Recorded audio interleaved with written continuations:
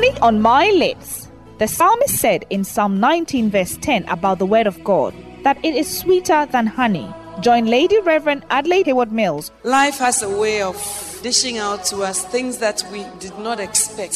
Sometimes it's a dream that seems to be delayed. Many times you see a man, he has a good job, he's a cool dude, his suit is smart, and you think, when I marry him, everything will be together.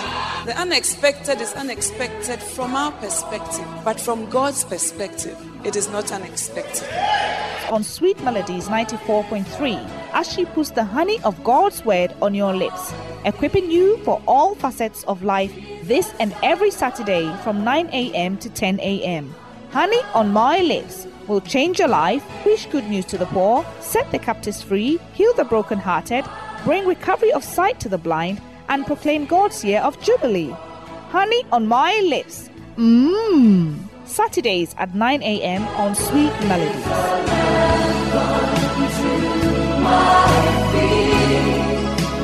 Jesus, I love you. Be blessed by God as you tune in to Lady Reverend Adelaide Hayward Mills.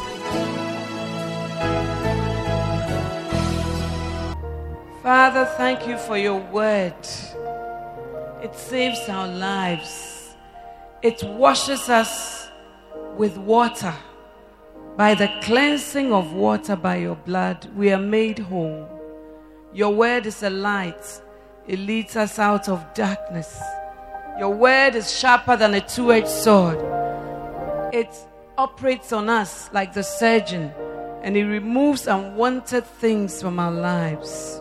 Your word, oh God, brings us direction and guidance. This afternoon, we exalt your word above everything. I bring down every high thing that exalts itself above the knowledge of God. I pull down every resistance to the word of God. And I say, let the word of God go and accomplish that for which the Father is sending it out this afternoon. In Jesus' name, amen. Now I want to continue on. Sin is dangerous. Amen, somebody. I would like to tell you certain things about sin, what you must know about sin, before I get into my next story. We spoke about Lot and Sodom and Gomorrah yesterday, and we will continue. Now let's turn our Bibles, if we have them, to Genesis chapter 4, verse 7. Genesis is the first book in the Bible. It hasn't gone anywhere. First book. Okay? If you haven't gone there or you can't reach it, say, Lady Reverend, wait for me. Amen? And if you are there, say, I'm there. Okay. Well, this is a popular story about Cain and Abel. Okay, let's read from verse 2. This is talking about Eve.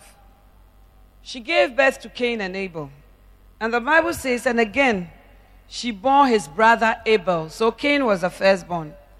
Now Abel was a keeper of sheep, and Cain a worker of the ground. So Abel looked after sheep, and Cain looked after a farm. In the course of time, Cain brought to the Lord an offering of the fruit of the ground. And Abel also brought of the firstborn of his flock and of their fat portions. And the Lord had regard for Abel and his offering. But for Cain and his offering, he had no regard. So Cain was very angry, and his face fell. And the Lord said to Cain, why are you angry? And why has your face fallen? If you do well, will you not be accepted? And if you do not do well, sin is crouching at the door. Its desire is for you, but you must rule over it.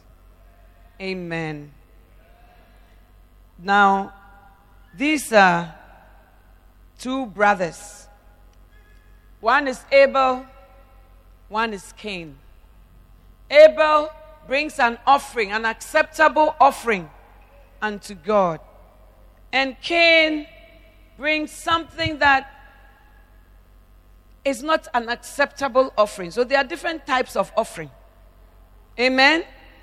And when men look at you, they feel that we are all bringing an offering. But God knows whether it's acceptable or not. Some of you, when you are giving offering to church, then you divide it into two. Half for the kebab man and half for Sunday school. And God sees it and says, oh, the offering he's bringing is unacceptable. So sometimes judgment comes early. But some of you, you keep doing, say, oh, Lady Reverend, what judgment? We'll talk about that.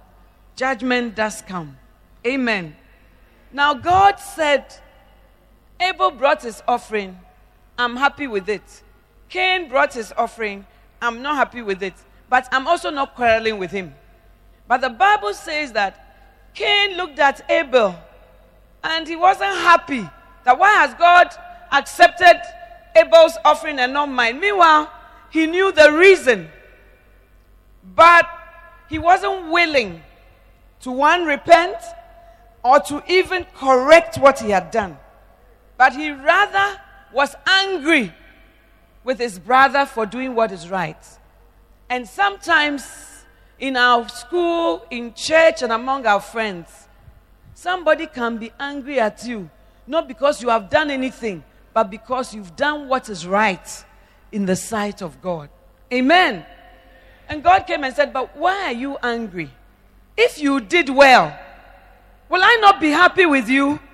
And since you've done what you want to do, why are you? But the significant thing is verse 7. It said, sin lieth at the door. For each and every one of us, there's a door of our lives. And sin lies at the door. Why does it lie at the door? So that immediately you open, he can come in. Now, sin is depicted as a human being.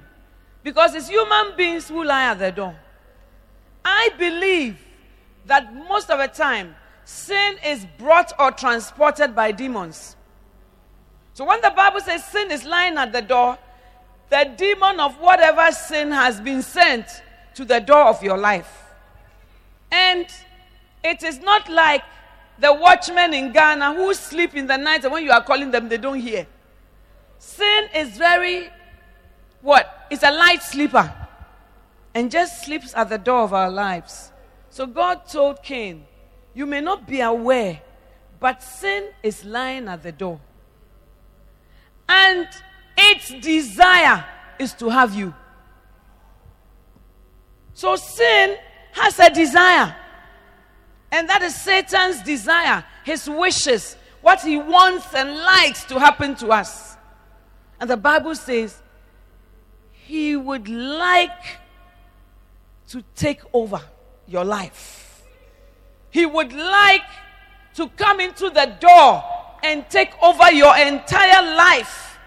Sin lieth at the door and has desired to have you. Amen? But it says, but thou must master it. God was advising Cain, you are angry. That's how Satan comes in. You are stealing. That's how Satan comes in. You are lying. That's how Satan comes in. But you are totally oblivious. You say, hey, as for Kweku, he's very smart. Oh. He always outsmarts his mother. Really? He is very sinful. He's not very smart. But you have devised another name for sin so that it won't stink so much. And so that you can say something else.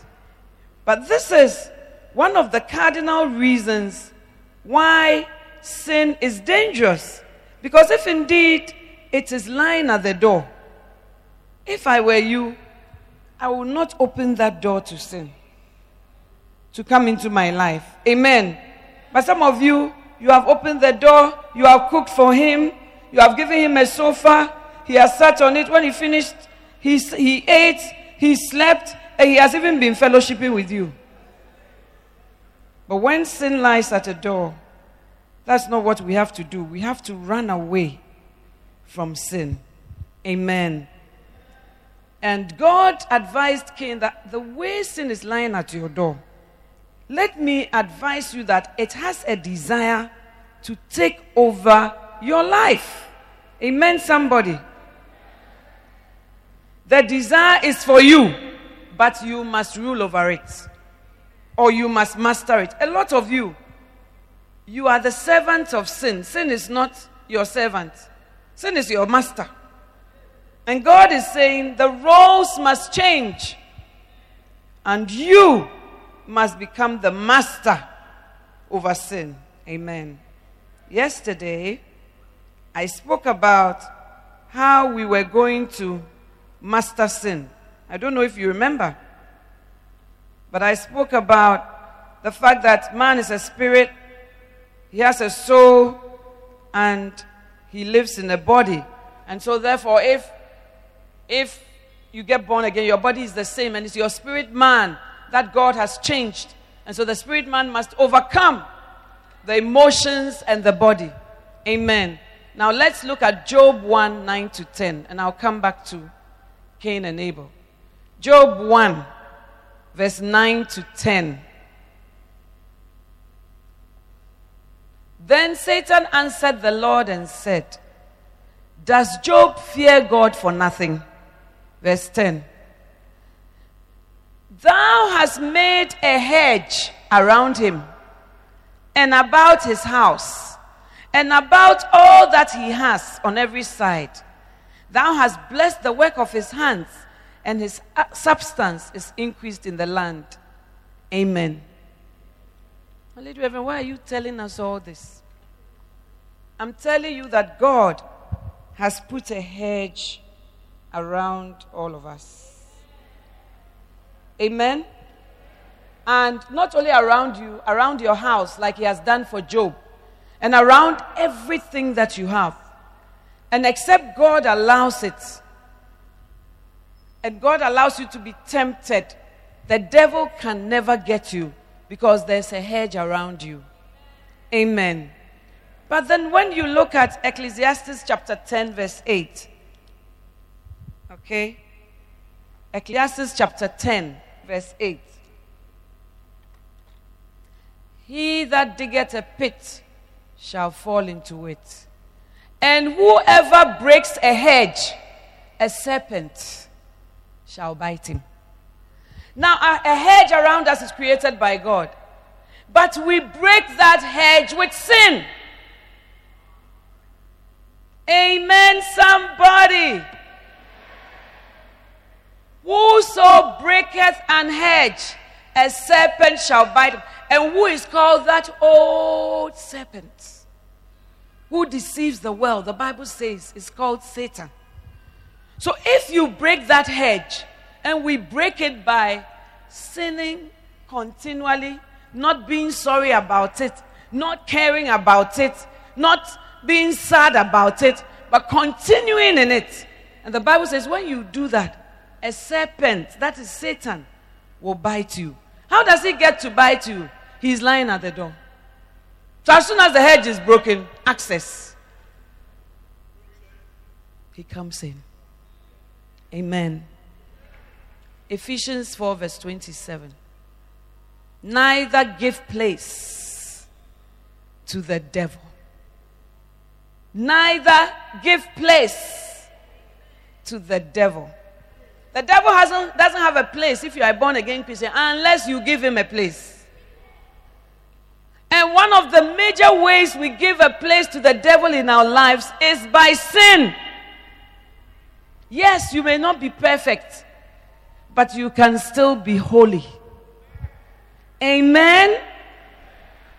You may not be perfect, but you have a perfect heart towards God.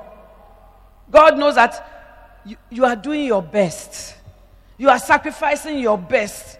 You want to be the best for Him. Just that sometimes, you stumble a little. But some of us, that's not the case. Sin is our profession. And even lying.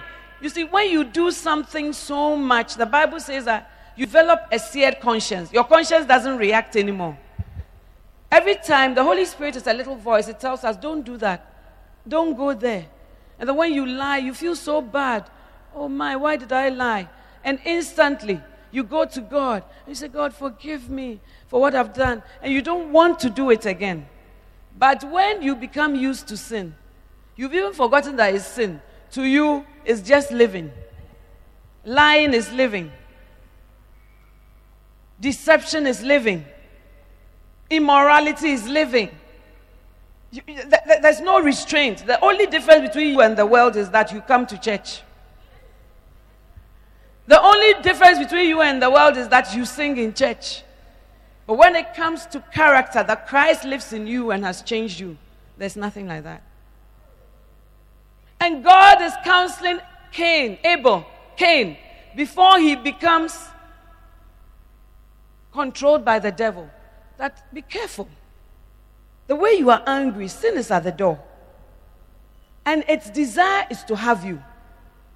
So don't allow it to rule over you or to master you. But you rather overcome. But Cain does not take God's advice. So as the story goes, in the end, the sin that was anger, it grows. And it becomes something else. Let's read on. Genesis chapter 4. Verse 8. Cain spoke to Abel his brother when they were in the field. Cain rose up against his brother Abel and killed him.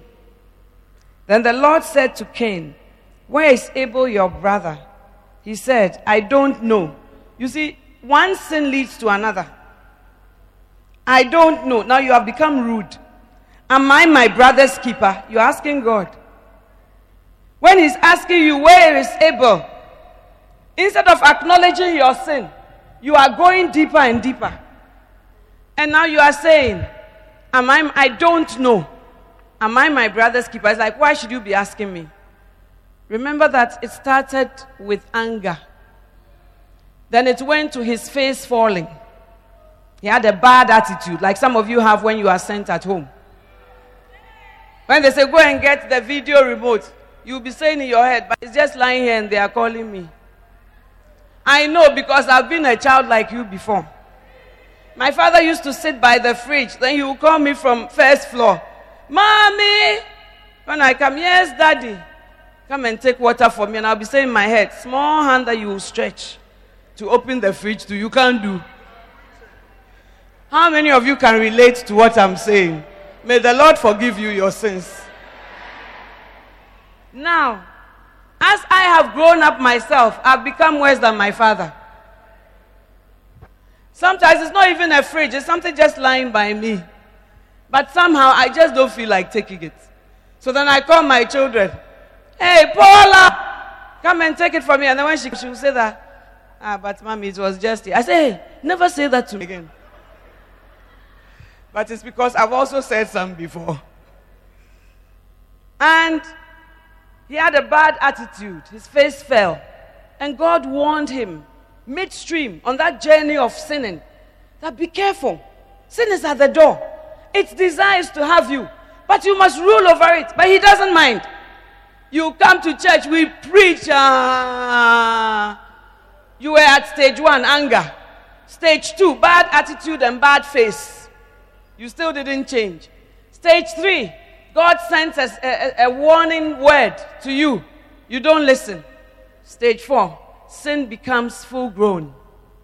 And then you rise up and you become a murderer. Something that you thought you could never be, you become. When we're growing up as Christians, there was a song, one thing leads to another.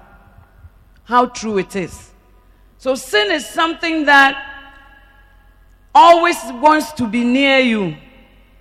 The Lord is near you, but sin is also near you. And wherever the Lord wants to go, sin also wants to come. But God has given us the power to overcome sin. The Bible says, thanks be unto God, who always causes us to triumph. Amen. So the first thing you must know about sin is that sin has a desire to rule over you. And also, I have made the second point, that sin is a way of breaking the hedge around us. They said, if you break a hedge, a serpent, which is Satan, will bite you. So God has put protection around you. Why do you want to lose your virginity at such a young age? Whether you are male or female, why are you in a hurry to experiment things that you don't even understand?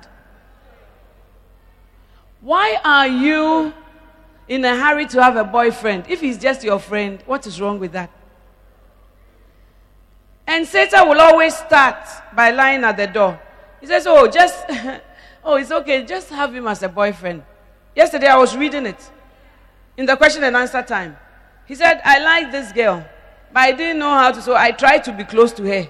And now we are getting closer and closer and closer. That's how it is.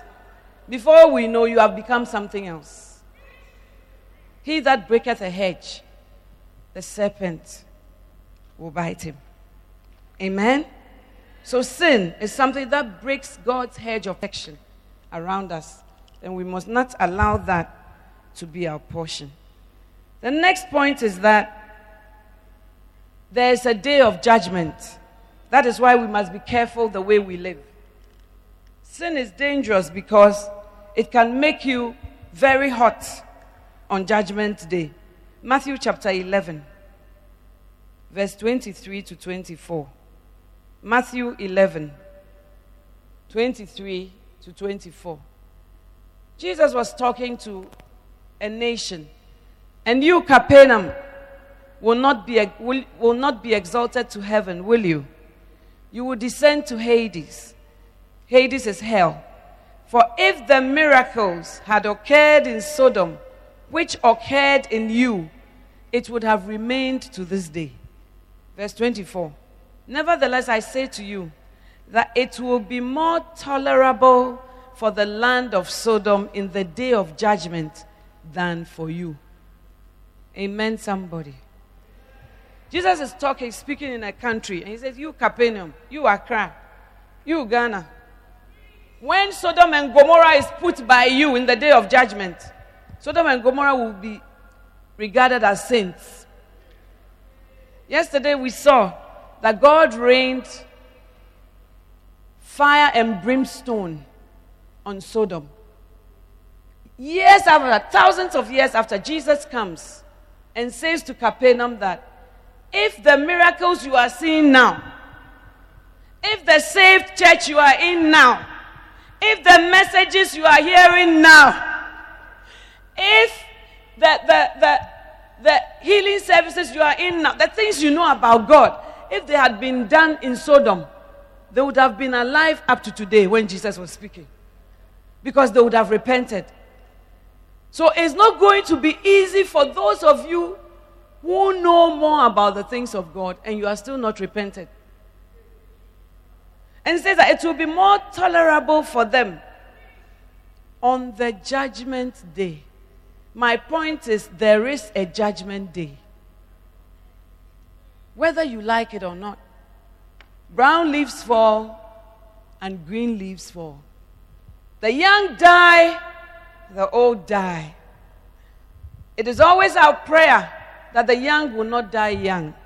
So sometimes we say, yes, Jesus will come and then there will be judgment. But there's another way of meeting Jesus, and that is when you are called to report to heaven for duty. And when that judgment day comes, it's not who is your friend. It's not the clique you belong to. It's not how popular you are in school. It's not the nice clothes you have. It's not even the fact that you are a fashionista of your age. But it is what you have done in this body. You must give an account of it.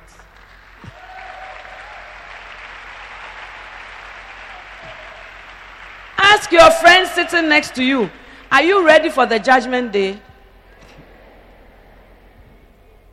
You know, as I live on this earth, sometimes you look at some people and you say, oh, This person, she's very holy.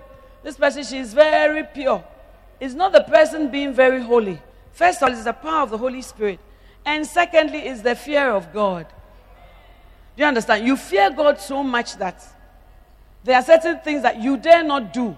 Not because you are not human, but because you fear God. And you fear the consequences. I'm afraid to have somebody on this earth that I don't talk to. I'm afraid to have somebody in my life that I can't forgive. I am afraid to have somebody that I'm bitter against. I'm afraid. Because I know the effects of sin. And I know that if God is to judge me on that, what will I do? So because of some foolish girl who insulted me, I should go to hell? No way. No way. It's too expensive. I can't afford it. Amen? Some of you are sitting here, you don't talk to some people in your lives. You are breaking the hedge around you. The serpent is coming to bite you. Do you know the serpent? The serpent will bring in the spirit of bitterness. Because the Bible says in Hebrews 12:15, looking diligently, lest the root of bitterness springing up from among you trouble you and defile others. Some of you, as young as you are very bitter against your father. As young as you are very bitter against your mother. As young as you are very bitter against your pastor. As young as you are bitter against your shepherd. You are bitter against your own friend. You are bitter against the church to which you belong. Hey, sin is lying at your door, and you better not allow it to master you. Amen. So we must be conscious of the fact that there's a judgment day. 2 Corinthians chapter 5, verse 9 to 10. 2 Corinthians chapter 5, verse 9 to 10. Paul is the one speaking. Please give me NASB. Paul is the one speaking. And he says, therefore, we also have as our ambition, whether at home or absent, to be pleasing to him. That is God. Verse 10. Because we must all appear. Where? At the fashion show. At the Polag. Before the judgment seat of Christ. Why? Are we going there for a fashion parade? No. So that each one may be recompensed or paid back for his deeds in the body, according to what he has done, whether good or bad. Amen? The Bible says, for we must all appear before the judgment seat of Christ. This one is wilder than the judgment seat of your parents. It's wilder than the judgment seat of your teacher. It's wilder than the judgment seat of the grandmother you live with. It's wilder than the judgment seat of your lecturer. We must all, in this case, it doesn't matter whether you are a pope, a cardinal, a bishop, a pastor, a leader, a lead singer. We must all, whether great or small, appear before the judgment seat of Christ. Why? So that we may give an account of what we have done in our bodies. There's a day to give an account. When it's exam time, you give an account of all that you have been taught that term. Not so. And whether you have learned it properly. In the same way, we will appear before Christ. And we will give an account of what we have done in this body. We live as if there's no judgment day. We live as if there's no judge. Even human beings have a judge. Amen? When I was actively practicing law, I appeared before judges. Even a human judge is not easy. You know, it takes the same qualification to be a judge as it takes to be a lawyer. And then when you finish, to start from the lowest court, I'm sure it's the same, that you have to practice for 18 months. And after that, you start your career as a judge. And those of us who want to continue to be lawyers, we just continue. Now, after those 18 months, when your mate has been appointed, maybe you are even smarter than him, or you used to eat domedo with him. But when you appear before him in court, first of all, you are not supposed to be naked. In law, when we say you are naked, it means you are not wearing the prescribed gown or uniform. So it's not that you are not wearing anything, but you have tried to go and wear blue shirt. It's not allowed. You are naked. You see, so when you come, the person who has been your mate, he will tell you, Mrs. Seward Mills, I cannot hear your case because you have appeared before me naked. You can't get up and say, oh, but Christy, we were in school together. We bought a domedo together. What are you saying? No, because you are now in a court. And this your friend that you have appeared before, your mate. A judgment seat. You got even better grades than that boy. But he has decided to be a judge. So he's a judge. It's his work. And you have appeared before him. Then when he is coming, the stage is here. There's a rostrum for the judge. And the door is here. That's the chambers. The judge is coming out of those chambers. You are sitting on this front row with a long table. That's what we call the bar. As the judge comes to sit behind this podium, the court clerk says, Her Lordship Christina Ababrese presiding.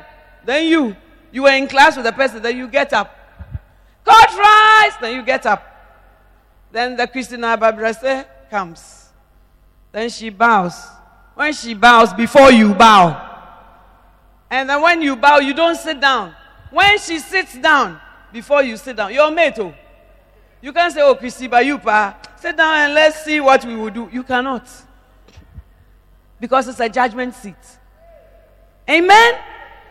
And then when you are on your feet, you are talking. You know, you have to introduce yourself. You can't just be calling her, oh, Christy, I just brought my case. My Lord, I am Adelaide Heward Mills presenting the plaintiff. Then you bow. Then you sit down. What a shock. You call her my Lord, my honor, your worship. What do you mean? And then when you sit down, she's listening to your case. Yes, then you call your person. Give the court your name, where you live, and your particulars. Then the person will be given. Then the judge decides that she wants to interrupt. So she just takes her gavel. And you feel that you are making a point. She says, stop. There used to be a judge who used to annoy my father-in-law very much, because when she hears small, then she will get up and go. And go and smoke in chambers, and then she will come back. You can't say anything. You can't say shere. Why? Because you are before a judgment seat. Amen.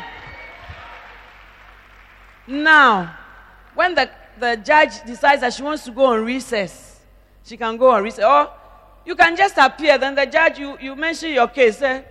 Adjourned till September. Then the court clerk will say, adjourned to September. Next case, you are standing there. You feel that your case is very urgent. You must do but you are before a judgment seat. You can't come and manifest. And if this is a human court, how much more a heavenly court? How much more a divine court? Amen? The Bible says, for we must all appear. That's why you can't say, I won't come. You can't say, oh, go and hold brief for me, I'm not well. There's nothing like that.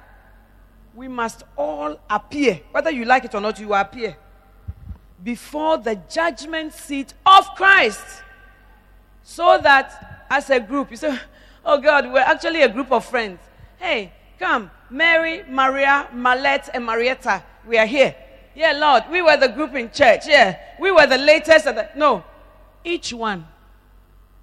The Bible says each one must be rewarded for the deeds in the body according to what he has done, whether good or bad. Once you live in life and you go up and down, do you have a consciousness of the judgment seat of Christ?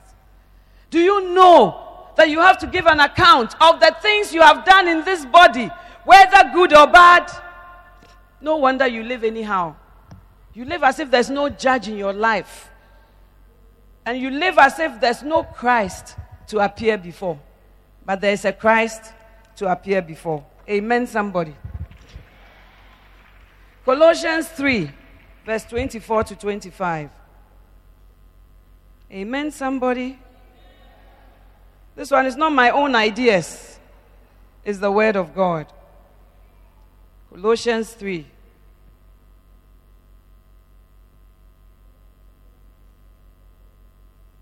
Verse 24 and 25. Let's read from 23. Whatever you do, do your work heartily, as for the Lord, rather than for men. 24. Knowing that from the Lord you will receive the reward of the inheritance. It is the Lord Jesus Christ whom you serve. Amen, young people. Whatever you do, work with a cheerful attitude, heartily, as if you are working for the Lord and not for a man. Amen? The reason why we don't live the way we should live is because we are always conscious of a man and not of God. I am a pastor, not because I'm pleasing a man. And not because I'm pleasing Bishop Dag, but I'm pleasing God who called me. Amen? And therefore, when I'm doing the work, you see, as a pastor, there are many things that can affect the way you do your work. You can look and say, oh, people don't appreciate what I do. So nowadays, when I'm doing things, I won't do it with my whole heart. Oh, people never remember to say thank you. So I will not do things with all my heart. Sometimes it's okay even if they don't say thank you. But when they return evil for good, that's also another level. So you say, oh, people return evil for good, so I will not do. But the Bible says no. You must work heartily as for the Lord, rather than men. So what you are doing, they are calling you. Come and wash up. Come and sweep every day. Come and wash up. You are doing it to Jesus. Not to mommy. Not to daddy. Not even to your auntie. Not to your grandmother. But to the Lord. Amen. So as you're saying, every day me. Remember that it's Jesus. Jesus, you like Sunday. Every day me. Every day. It's not your mother. Oh. It is Jesus. Amen. So it says, do it as unto the Lord, rather than for men. Verse 24. Knowing this, that God will reward you. Amen. God will reward you. Amen, young people. And he adds, it is the Lord Christ whom you serve. You are not serving a man. You are serving God. Amen, somebody. Now, Lady Reverend, we know that there's a judgment seat. We know that we will be judged, but according to what? 1 Corinthians chapter 3, verse 12 to 5. Stand to your feet. You are becoming lazy. 1 Corinthians chapter 3. Stand to your feet, everybody. 12 to 15. 1 Corinthians chapter 3, 12 to 15. Now, if any man builds on the foundation with gold, silver, precious stones, wood, hay, straw, verse 13, each man's work will become evident, for the day will show it, because it is to be revealed with fire, and the fire itself would test the quality of each man's work. What's the Bible saying? The Bible is saying that whatever we are doing, some of us are using hay, that's stubble. Please go to verse 12 again. Some of us are using silver to build. Some of us are using precious stones. Some of us are using gold. Some people are using sand. Some people are using hay. Some people are using wood. They all have their different value. And the Bible says that the work, you see, the foundation is Christ. Everything else you are doing, you are building upon the foundation. But you can choose which material to build your life with. Gold is not easy to find. That's why it's not everywhere. That's why they go into the earth. Some of them, you remember the Chilean miners? They got caved in under the bowels of the earth. Why? You are looking for gold or something precious. Silver is precious. Precious stones. Do you know precious stones like topaz, ruby, emerald? Go and look for all of them and look at what they look like and add it to your knowledge. But you can also build with precious stones. Then now it's coming down. You can build with wood. You just break a tree here and say, Lord, I have built. Building character, building purity, building holiness with wood. And then you can build with hay. That one there is grass. You just look for any dry grass. You just cut it. You say, Lord, I'm also building. Or you look for straw, which is like a longer whatever of grass. You look for straw. And you say, Lord, I've built. Because straw is what you get from leaves. It's very easy. And you say, Lord, I've built. And others are building with gold. They are going into the earth. They are trying to excavate it. They are trying to bring it out. They are trying to purify. They are trying. You say, oh, this girl, she's so some way. This girl, she doesn't know life. This girl, she's so this. But on the judgment day, and even before the judgment day, judgment begins sometimes on earth, you know. The Bible says so. You see that the fire will come and pass through. Then your house, you will not have a house anymore. You will now be staying outside. The wind is blowing. The rain, the floods are taking you. Why? Because you didn't build with precious stones. Amen. Turn to your neighbor and say, what at all are you building with? I know you. You like to build with grass. You like easy things. But from today, look for gold. Look for silver. Look for precious stones. Because your house will be tested. Amen. Give yourself a hand and take your seats.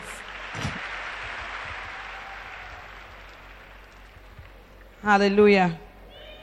When you are obedient, when you pay the price to be holy, when you pay the price to do what is right, when you pay the price not to go to internet sites you should not go to, when you pay the price not to have discussions you should not have, when you pay the price not to use foul language, when you pay the price not to have a stranger as your friend in the internet cafe, when you pay the price not to discuss things that you wouldn't like other people to hear, when you pay the price to dress like the temple of God and not like a kiosk, when you pay the price to be honest and truthful, when you pay the price, you are building with gold. You are building with gold. You are building with gold. Hallelujah, somebody. Lady Reverend, all that you have said. So what should we do? Hebrews chapter 12. Do you see what this means? All these pioneers. When you say somebody is a pioneer, it means the first person to have done something. So all these pioneers who blazed the way, all these veterans cheering us on, it means we had better get on with it. Strip down, start running, and never quit. No extra spiritual fats. No parasitic sins. Verse 2.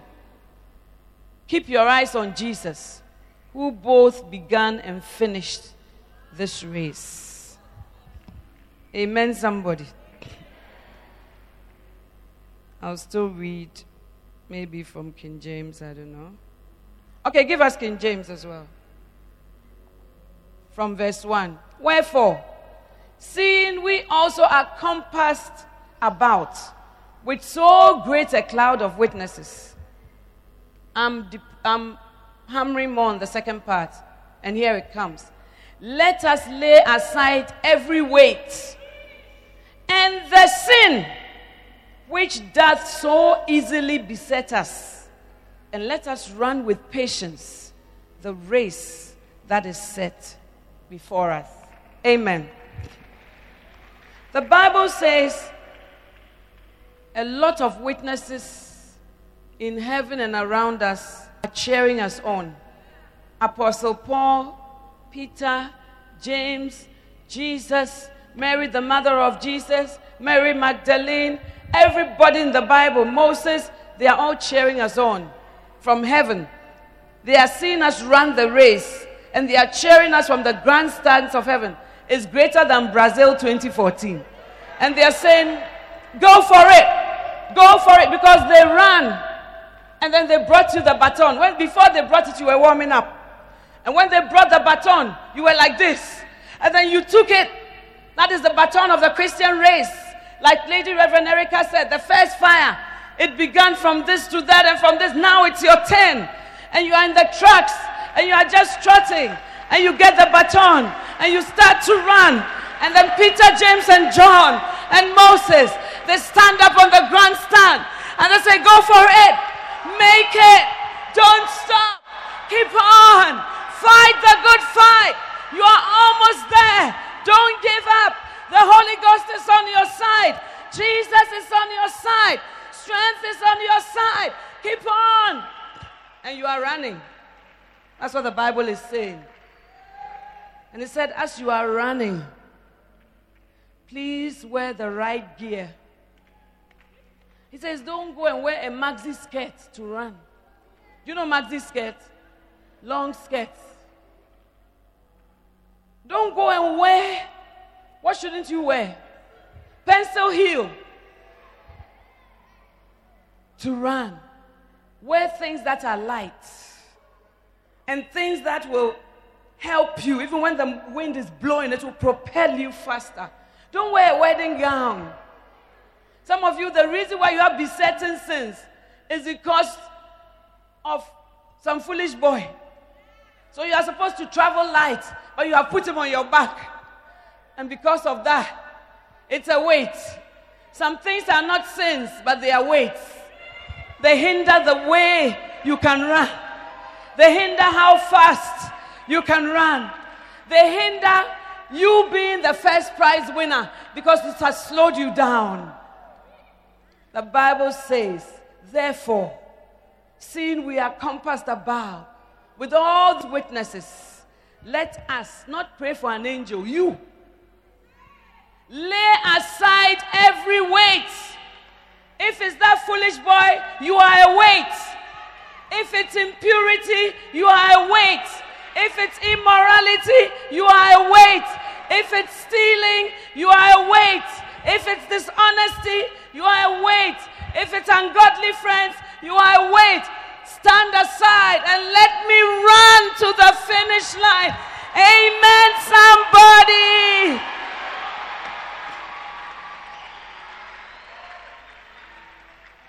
Lay aside every weight. How can you run with platforms? How? When people are running with running shoes, you are wearing platforms and you are walking like Sakramodu and you are coming when others are running to the finishing mark. I tell you, in my walk with God, there have been many weights. When I got to the university, I was born again from a very tender age, like I keep saying. From the age of 9, Jesus came into life and touched me. I believe there must have been a certain grace on my life. Because as I went along, no matter how hard I tried to be a guy, it didn't work. You know that every race, when you are running, you are getting to the end, the tape is there. And when you pass the tape, you raise your hand, and everything is victorious. So I ran that race of setting aside relationships that were weights.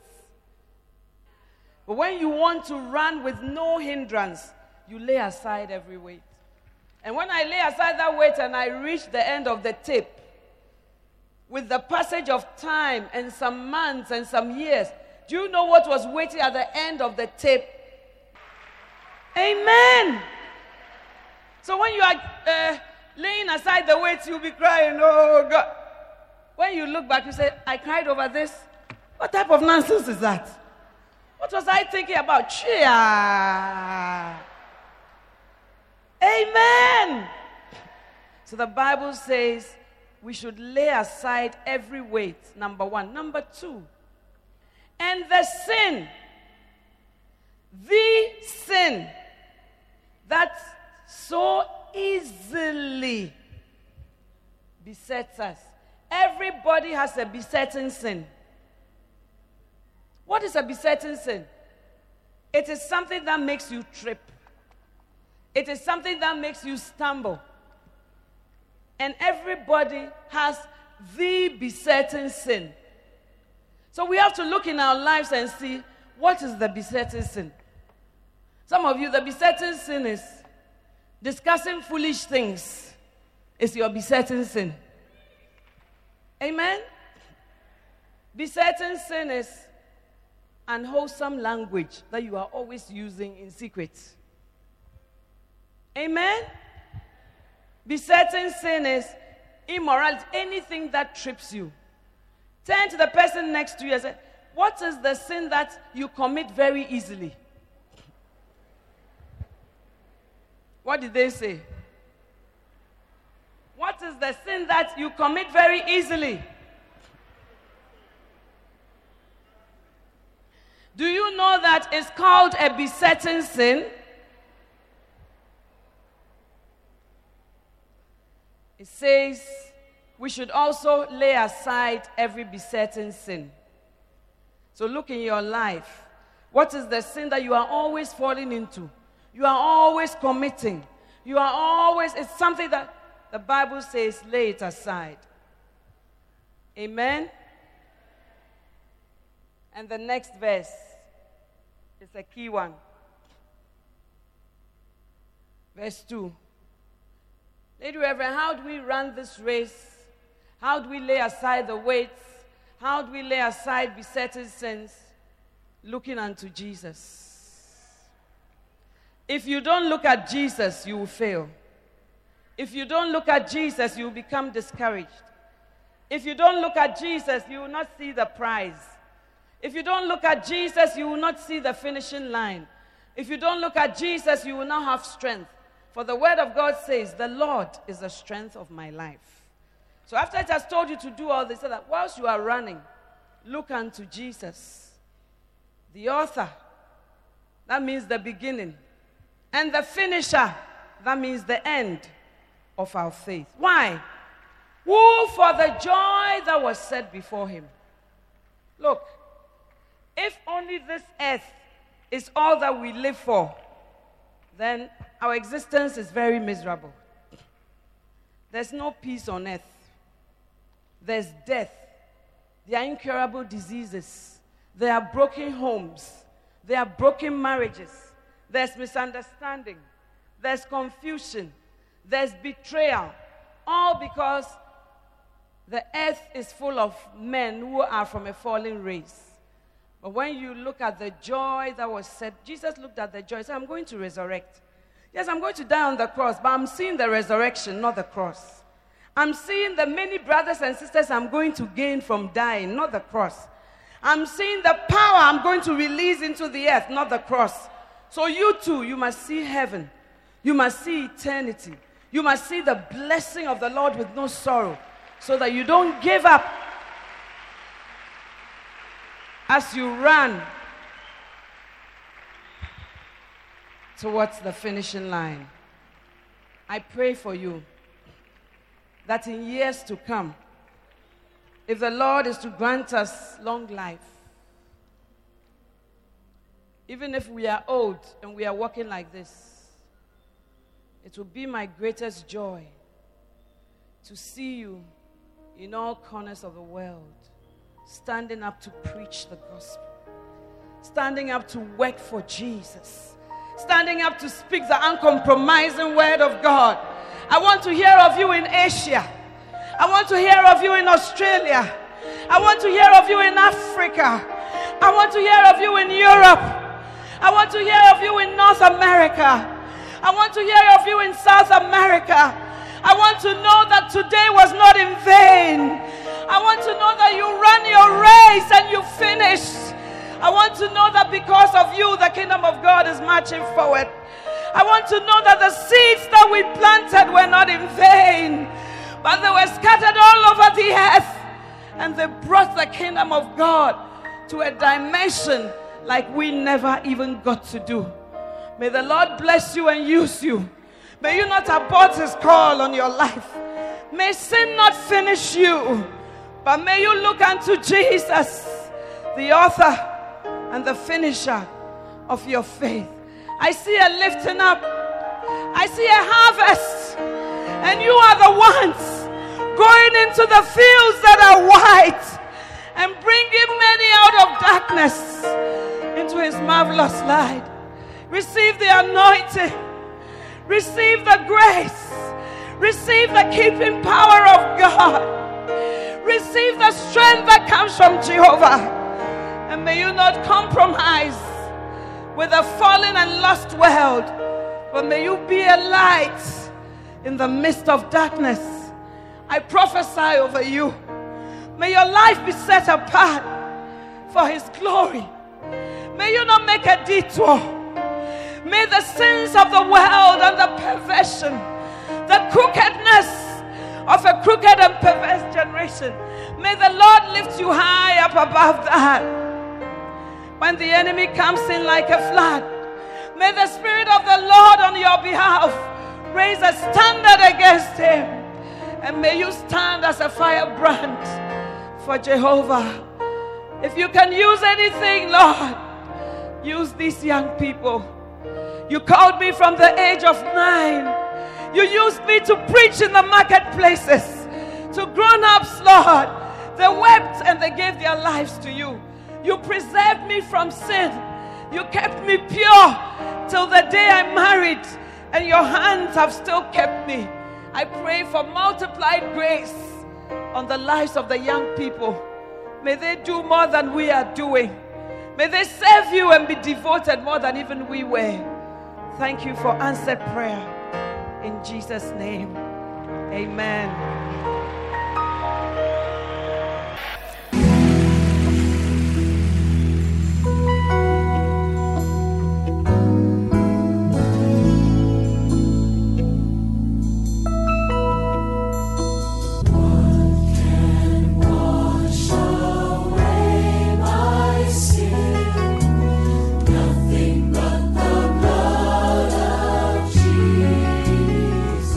You've just finished hearing this message, and I cannot leave you without giving you an opportunity to give your life to Jesus Christ.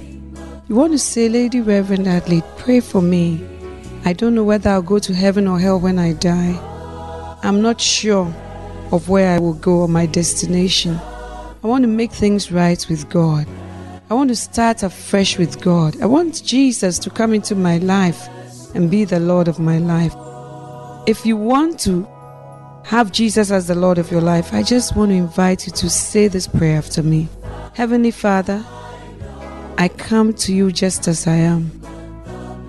Please wash me in the blood of Jesus. Take my life and come inside and be the Lord of my life. Thank you for coming to die for me, Jesus.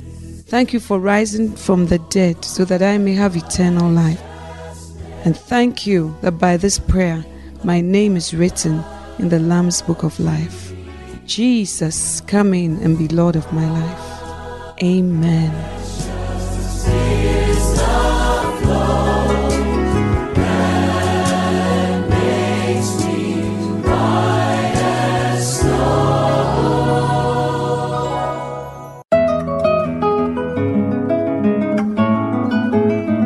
It was great having you today. To find out more about the CDs and DVDs advertised on today's program, or to find out more about the resources available by Adelaide Heward Mills, please visit the Vision Bookshop at the Kudesh, North Kanishi, or meet her on Facebook at Reverend Mrs. Adelaide Heward Mills. For prayer and counseling, please call 0243 187 900. You can also drop us an email at honeyonmylips@gmail.com. We would love to hear from you. Until next time, God richly bless you.